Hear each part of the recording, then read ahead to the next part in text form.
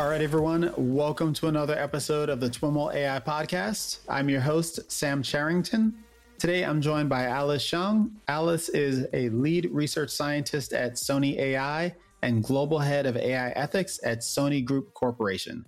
Before we get going, be sure to take a moment to hit that subscribe button wherever you're listening to today's show. Alice, welcome to the podcast. Thank you so much for having me today. I'm looking forward to digging into our conversation. We'll be talking about some of the work you'll be presenting at the CVPR conference, focused on some core tensions that you see around fairness and trust in the computer vision domain. But before we do that, I'd love to have you share a little bit about your background and how you came to work in the field of computer vision. You've got a unique background for the field. You're a lawyer. Yeah, sure. So my path in AI ethics actually started around 9 years ago when I was first building my first commercial machine learning model. And this is kind of before a lot of this terminology around AI versus machine learning was a little bit more, versus data science was a little bit more settled. And at the time, we didn't really have all of the work that we see today around fairness, accountability, and transparency in AI. And so when I was building this model and realized that there were a lot of concerns around possible skews in the data that we're using, such that the model would probably not work as well for certain subgroups and demographics compared to others, there wasn't a whole literature for me to look at in terms of how to address these sorts of issues. There really wasn't even a terminology for this at the time that was, now what we think of as algorithmic bias and is now this huge field of algorithmic fairness. And so that's for me what really motivated me to look not only on the technical side of this, but also at the legal and policy side, since it sort of felt like the Wild West back then for myself as a practitioner developing these models, not really having the guidance of how to ensure that they manifested more fair and ethical properties. And so that's what kind of motivated me to also explore these issues from more of a legal and policy landscape and then kind of looping back around to the research space again. And in my role at Sony, I actually have two hats on. So one is leading our research lab around AI ethics, which focuses on these issues of fairness, transparency, and accountability, and in particular on questions of ethical data collection and bias mitigation techniques. And then my second hat is leading AI governance initiatives across Sony Group. So that includes our compliance, educational, and policy initiatives around AI ethics and working with our business units to operationalize our AI ethics principles. Fantastic. Talk a little bit about some of the ways AI is used at Sony and some of the work that you get called on to work on there. Yeah, sure. So Sony is a very exciting company to work at in terms of AI ethics related matters because it is just such a diverse company. So it's very diverse in terms of just the global reach and the types of business units that we have. So we are an entertainment technology company. So if we think of the major business units within Sony, we have our electronics business units that produce everything from cameras to headphones to robotics. And then we have our music company, our Sony Pictures entertainment company, our PlayStation as well. So there's all these different areas where we are exploring AI technologies at the intersection of entertainment and human creativity. We also have a major financial company in Japan as well. So these are all domains that intersect with AI in very different ways with kind of varying levels of risk and varying types of ethics issues that manifest. But I think it's very exciting that the work that we're doing is very clearly aligned with the overall goal of Sony, which is basically to fill the world with emotion to help augment human creativity, and AI ethics is a key component of that. Can you talk about how your background in law, as well as statistics, as well as economics, do all of those things express themselves in your work there equally? Or are you more focused on one or another of those modalities, if you will? Yeah, great question. So first, maybe starting on the research end, AI ethics is fundamentally an interdisciplinary pursuit. And so it's been quite helpful having the diverse background that I do. If we think about especially AI ethics becoming more developed as a space, it's sort of going from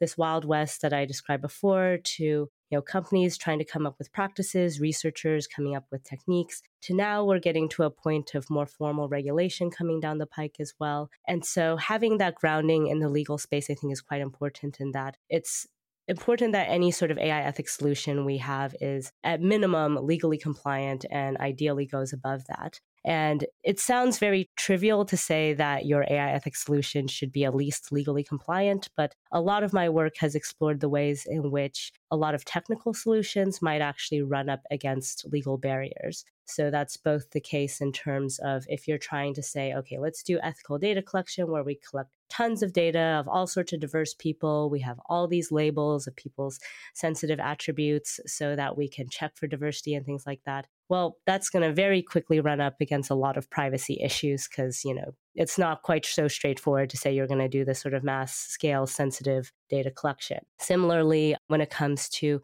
issues of bias mitigation, this is an area where there has been a lot of legal debate already on what counts as fairness and to what extent can you actually proactively change things to make empirical distributions fair. So I have some work analyzing this in the anti-discrimination law context and specifically a lot of the debates we've had around affirmative action in the US and how that might shape some of the conversations we're having in the algorithmic fairness front of what counts as fairness there. So these are just some examples where that intersection is quite important because if you only know the technical side of things, a lot of the solutions that you propose might not actually be implementable in practice and might actually run contrary to existing legal doctrines. Can you elaborate on the connection you just mentioned between affirmative action policy and algorithmic ethics policy? Yeah, sure. So I have a paper on this a few years ago called Reconciling Legal and Technical Approaches to Algorithmic Bias. And basically, it's charting the course of how we've seen this evolution in anti-discrimination law in the US away from what we call anti-subordination, which is the idea that anti-discrimination law should actively seek to dismantle existing societal hierarchies that lead to discrimination. Instead, with the Supreme Court increasingly having a bit more of a conservative bent and going towards what's called anti-classification, which is the idea that anti-discrimination laws should basically be colorblind and the goal should be to have as much as possible race-neutral, gender-neutral policies that don't really take into account those dimensions. And the kind of compromise we've seen on the legal front, especially if we look at affirmative action debates in the higher education space, is that the court has been very negative towards any attempts at affirmative action that involve formal quantification of the types of boosts or advantages that might be provided to different groups. But you can still consider sensitive attributes as long as you don't really quantify it or don't really formalize what exactly is going on. Now, this becomes a huge problem when we talk about the algorithmic fairness context because you can't really operate without that quantification there. And when we reduce to its core a lot of the algorithmic fairness techniques that have been proposed in the literature, they have basically involved, ideas of point systems or quotas or other sorts of methods to try to rebalance what's happening in terms of the outputs from different models. And the algorithmic fairness context arguably provides a very strong notion of why this matters, because we understand that the data we have is fundamentally biased, and the only way to correct that is to make note and acknowledge the types of biases that are in it. And the only way to do that is to have access to information about the sensitive attributes and then to actively counteract those biases in an empirical way. And so that's basically what folks have been exploring from an algorithmic fairness technical lens. To the extent it is eventually litigated, would create some challenges from a legal perspective of, well, are you actually allowed to make those modifications given that they are race or gender conscious? Mm-hmm. Very, very interesting.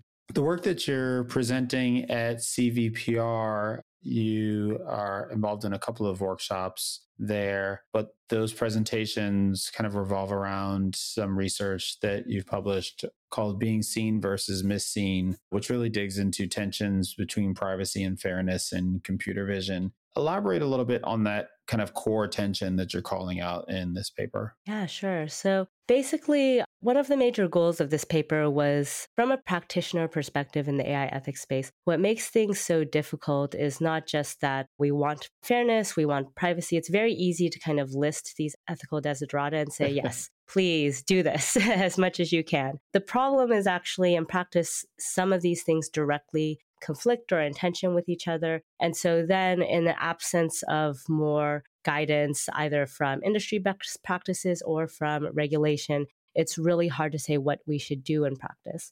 So a few years ago, when I was at the Partnership on AI, we actually did an interview study of algorithmic fairness practitioners to try to see what are the challenges they're facing in practice to doing algorithmic fairness work. And one of the major aspects that came from that was the challenges of actually accessing data that you'd need for fairness purposes. And for that particular study, a lot of the challenges were around sensitive attribute data. So, if the mandate is we want to make sure this model works equally well for men and women and is not systematically downgrading women, how do we do that if we have no idea who a woman or man is in the data, for example? So that kind of set me on this path of, oh, wow, for practitioners, this data availability issue is quite key. And that issue of sensitive attribute data is kind of a problem throughout, not just, computer vision, but tabular data and NLP and other areas as well. But then when I joined Sony and started working a lot more in the computer vision space as well, I realized that it's not just a problem of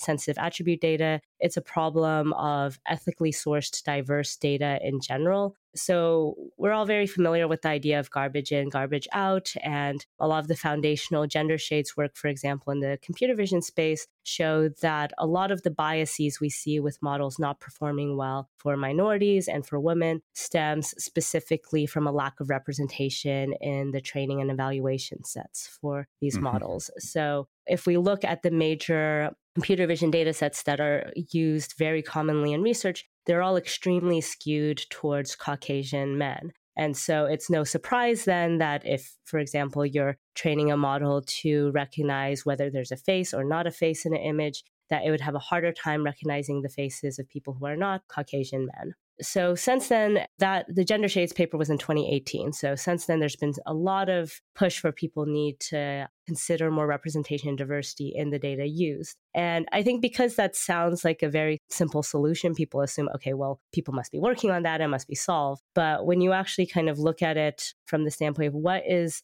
the status quo is quite bleak in terms of, in that 5-year period, we haven't seen like the emergence of a ton of new, like really great data sets that address this problem. And we still see these issues of bias in computer vision models. And then if we look at why do people not collect more of this diverse data, that's when we start seeing these tensions with privacy law and the incentives really being misaligned for folks to actually do anything about this problem. Mm-hmm. What kind of jumped out at me is this core tension when we're talking about from a privacy perspective versus the desire to have more representative data sets, is that particularly for the groups that are underrepresented in those data sets already, they don't necessarily want to be more represented in the data sets. And so you kind of refer to that and call that out as like seen versus misseen. Dig into that particular, wording and what that means. Yeah, sure. So I use the concept of seen versus unseen to really reflect how data privacy law has thought about these issues. And part of this really stems from the fact that we don't really have AI laws for the most part quite yet. We have a lot of data privacy laws that are now being applied to the AI space. And if we think of data privacy, really the harm there is the idea of your data being used in a way that you haven't explicitly consented to, or you not being able to sort of track how your data is being used. And to date, kind of how we've thought about the harms or the benefits around data. And so right now, that's the primary protection people have in this space when we're thinking about people's data being used for the development of AI models. Now, the fairness element adds this interesting dimension in that suddenly there's not just this harm of, oh, your data is being used or your data isn't being used. Now there's this additional potential harm of you either using or having AI models used on you that might or might not be very accurate for you or people like you. So we've seen a lot of harms from this in terms of wrongful arrests, in terms of products having offensive outputs because they have mislabeled people. So now there's this new category of harms that isn't really protected from a legal perspective. So for example, in certain cases, you might be able to rely on. So there's no specific legal protection at the moment for being misseen in this way, even though that with the growth of human-centric computer vision technologies in everyday life, this is something that is increasingly happening.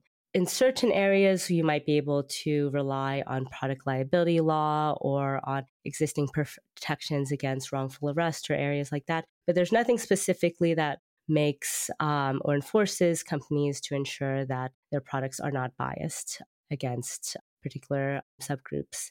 So that then creates this asymmetry between the protections that we have against being unseen, which privacy law very actively protects, versus being misseen, which we don't really have specific legal protections around. And so this in the abstract might be fine, except insofar as in the computer vision space, there is this trade-off to some extent between preventing folks from being unseen versus being misseen. And what I mean by that is kind of going back to this idea of diversity, representation, and size of data. If the goal really is that we need to collect these huge data sets that as much as possible represent the global population, how do we do that in a context where we aren't creating a lot of problems from a privacy law perspective? And this is something that is not necessarily unsolvable problem. That's why a lot of the paper does go into potential solutions here in terms of trying to, have companies work through third parties for data collection, to develop closer relationships with communities for data collection, to have more of a right around preventing being misseen. So these are some of the areas that we might be able to improve upon this issue. But at the moment, we are kind of left with this tension as practitioners without much guidance in terms of how to resolve it. Mm-hmm. So let me see if I can play that back to make sure I understand it. Privacy law essentially, from a privacy perspective, privacy law essentially rewards unseenness and penalizes seenness. Like that's its measure. But this thing that's rewarded from a privacy perspective, being unseen, is essentially what creates the problem of being misseen from a bias perspective. And there's no kind of counterbalanced incentive system. That whole legal framework isn't really developed just yet beyond issues of like product liability and other things. So that's kind of the tension between these things. And I think sounds like the key takeaway is, in spite of the fact that at least early approaches to like algorithmic bias and ethics, there's a desire to just like solve an optimization problem. Like you're fundamentally saying there's no optimization problem here. These are trade-offs and compromises, and we need to figure out frameworks for managing those trade-offs. Yeah, exactly. And I think it's easy to say, okay, well, basically in that case, what needs to happen is we just need to kind of start from scratch with data collection and like pay as much money as possible to ensure folks get into this data set. I think there's a lot of open questions there in terms of how can data collection of sensitive or biometric information be done in a way that is in collaboration and is not exploitative. And, how do we deal with the fact that with these models as well, a lot of the goal is to have very naturalistic imagery that is similar to what the model would perceive in practice. So basically, if we're thinking about self-driving cars, for example, it's very important for self-driving cars to be able to detect pedestrians. And the type of imagery that a self-driving car is going to perceive is most likely, what you would see kind of just driving down the road. And if the goal is that they need to be able to detect pedestrians, then you need to have like a large data set, all imagery that's similar to what would be perceived kind of driving down the road, but also with people there so that you can then label those as pedestrians and train the model to learn to avoid hitting the pedestrians. So then, that instantly creates all of these questions of, well, so if I have a self-driving car that's going down the road and collecting all these images and videos of people, well, clearly there's no way to really get their consent in these sorts of contexts because, I can't stop the car every time, have people like sign a waiver, explain everything to them, and then make sure they're paid and then get back in the car. And even if I do that, it's probably going to make things look really staged because at that point, people are just actors. They're not really kind of the what you would see in practice as a self-driving car actually in the real world. And so there's that fundamental tension as well of all these ways in which we hope AI can actually interact with the real world. If we actually want to collect the kind of data that would really enable it to do that effectively, there's a realism gap between what's easy to collect from sort of a privacy preserving perspective versus what might be necessary to ensure that this actually works well in a variety of contexts for a variety of people. Yeah, you're essentially saying that the kind of opt-in data collection schemes that some propose as a solution to the privacy problem aren't really tenable because the models fundamentally want to be trained on data that looks like surveillance data, that is surveillance data. If we kind of separate ourselves from the connotations of that, it's data captured kind of impromptu, using the same devices often from the same perspective as how that data will be used. Yeah, and to be clear, I'm not saying that the goal should be that we kind of give a carte blanche to companies to collect surveillance data. The point is just to point out this tension. Unless we resolve it, we're in a very bad situation where the incentives are quite misaligned in terms of privacy law is quite different in different places. So, the incentive is for companies to consider that in terms of where they go and collect data. And then that creates additional fairness issues in terms of certain jurisdictions being represented, certain ones not being represented. Or alternatively, if companies are completely really trying to basically optimize for privacy as much as possible, then these sorts of concerns we might have about diversity, realism, or fairness kind of get basically thrown off to the side. And so in order for us to make progress on this, we need to acknowledge this fundamental tension and try to find solutions that don't either go completely in one direction or in the other direction. Mm-hmm.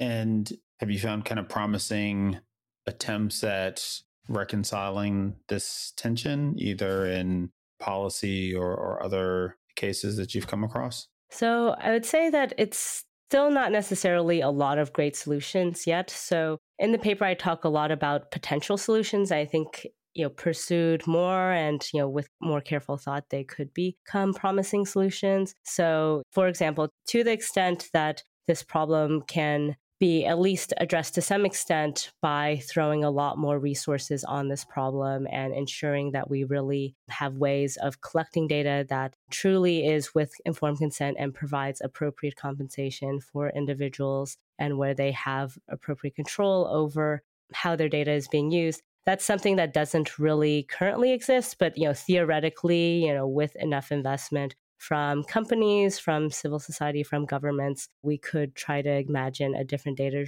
regime like that is able to collect larger scale data that might still suffer from this realism problem, but at least would be better from the fairness and the privacy perspective. So there's nothing I think that solves completely for all of these, but that's one version of solutions. Another, as I mentioned, is more on this incentive front of things. If at least there is more of an incentive to prevent being misseen, if we have a legal right to that, then that will automatically force practitioners to try to balance these two dimensions a little bit more. Not that they have great solutions at the moment, but if incentives are aligned, there's at least more potential for good solutions to emerge in this area. And then the final consideration is kind of digging a little bit more in terms of what we mean by surveillance in this context, because I think there's often this misperception that any sort of ingestion of data by a machine learning model is equivalent. And there's different kinds of data ingestion there. So if data is just being ingested purely for training a base model, for example, then that means the data is being used to train the model on how to do basic tasks like perceive different categories of objects or people. And that doesn't necessarily mean that this model will then be used to surveil those same individuals. The surveillance component typically requires actually being involved in some sort of reference set of identified individuals that are then compared with individuals perceived in deployment. And so if we take, for example, the facial recognition context, if your image is used in a facial recognition data set for training purposes, basically that will help teach a model how to perceive differences between different types of people, but does not necessarily mean that that facial recognition model will then be used to surveil you in particular. Whereas if you are included in a reference set, then that does mean that when the facial recognition model is deployed, that your face in the reference set will be compared with the deployment data. And if you are then perceived, then a match will be made. So that's a little bit of a difference there in terms of where we want to be more careful. So from a privacy perspective, we should be a lot more careful in terms of where this technology is deployed, who it can perceive in deployment, and who can be included in a reference set. And that's much higher risk than just being included in the training set. Is that always a mutually exclusive distinction, being included in, thinking of the example where someone is included in some public data set and that public data set is being used to train a model, and then some other organization, a law enforcement agency, for example, takes that public data set and does other things with it. Like from a data science perspective, like there's all kind of data leakage and, reasons why you wouldn't necessarily want to do that. But I don't know that necessarily translates to, if not practice, the concerns of the people that are in the data set themselves. Yeah, great question. So yeah, I would say for one, so those things are not mutually exclusive, which is part of what, but it's important to acknowledge the distinction and see to what extent the data set is reused for a different purpose than originally intended.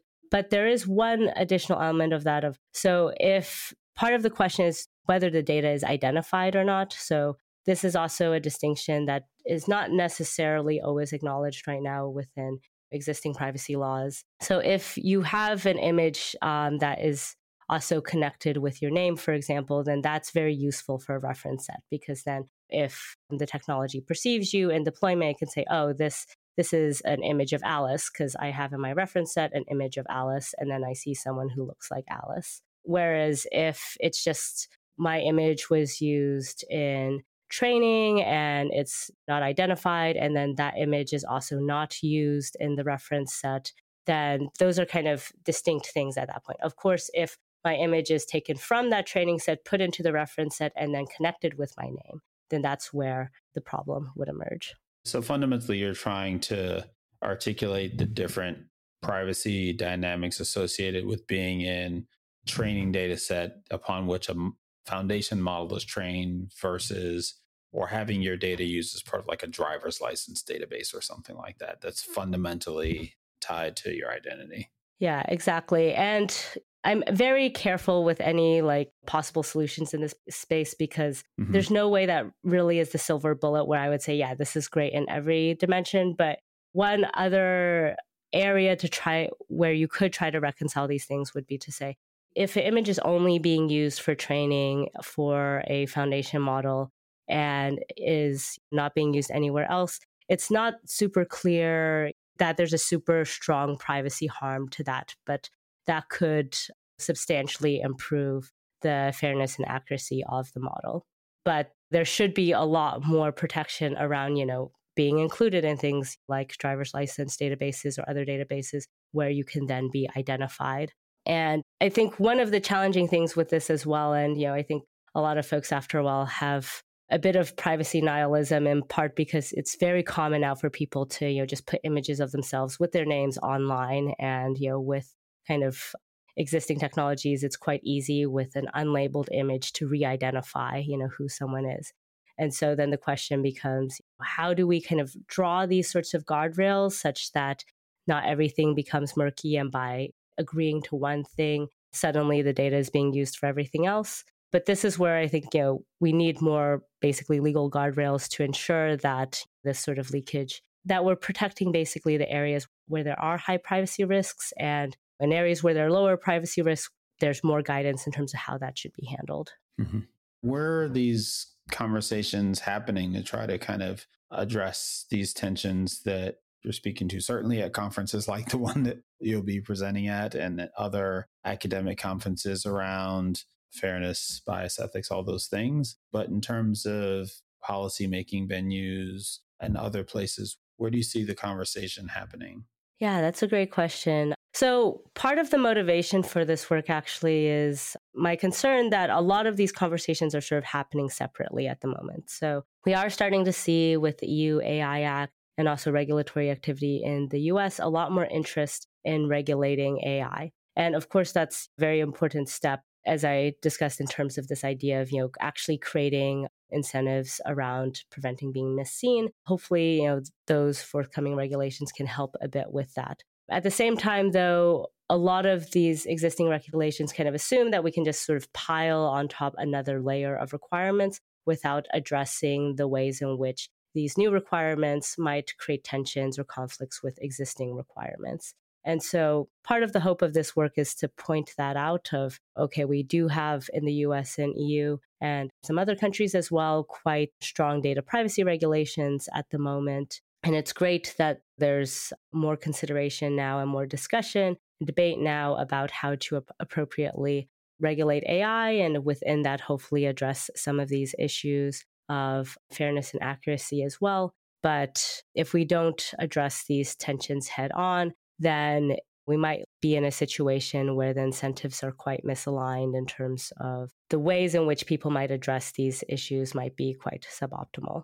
And I think this kind of goes back to the discussion earlier about kind of the pros and cons of the different solutions in the space. Because there's no solution that clearly solves for every aspect, what will naturally happen is whatever solution is picked will involve sacrificing some component. And I think it's better to have that discussion through actually policy debates in terms of, is that actually the part that we want to sacrifice versus it just sort of happening on an ad hoc basis when folks are trying to implement these policies in practice. Mm-hmm. What do you think things are left for the practitioner? Do they just kind of need to sit in the sidelines and wait for policymakers to hash this out? Potentially, of course, being involved in some of those conversations. Or are there things that you think recognizing these tensions would lead the responsible practitioner to implement in as they approach these types of issues? Great question. So I would say that I think a very important area for practitioners and researchers to work on now while we're still waiting for more regulatory guidance is how do we actually operationalize ethical data collection and practice considering all of these very challenging dimensions?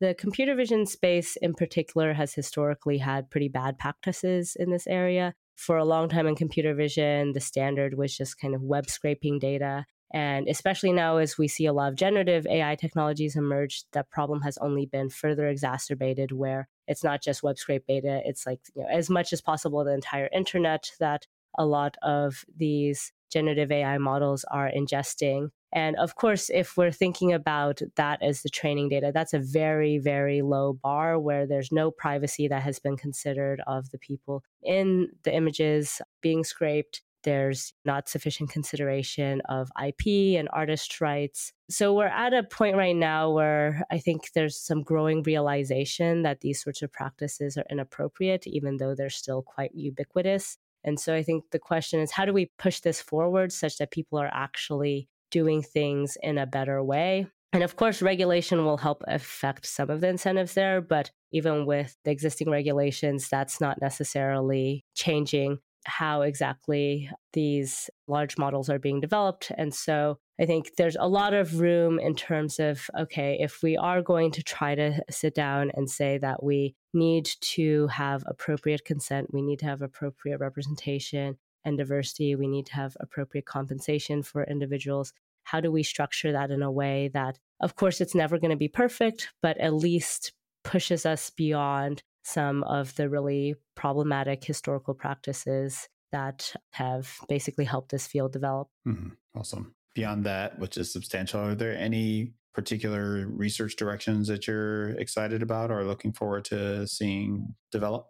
So certainly that's kind of a huge can of worms to tackle. But yeah, in addition to that, my team is also looking more broadly at ways in which we can do fairness evaluation and bias mitigation that helps address some of the legal considerations that I mentioned earlier as well. So, for example, one challenge that practitioners often have in practice is it sounds very easy to tell someone to go collect diverse data or to check if your model is fair. But in practice, that's actually quite difficult because let's say you collect a data set that is very appropriately sourced, but if you don't have any labels for people's demographic attributes, how are you supposed to answer the question of if your data set is diverse? And then in terms of a fairness evaluation, how are you supposed to answer a question of does your model perform better for this group versus that group if you have no idea which group people are in? So part of this, again, is a regulatory question of should companies be allowed to collect sensitive attribute data for the purposes of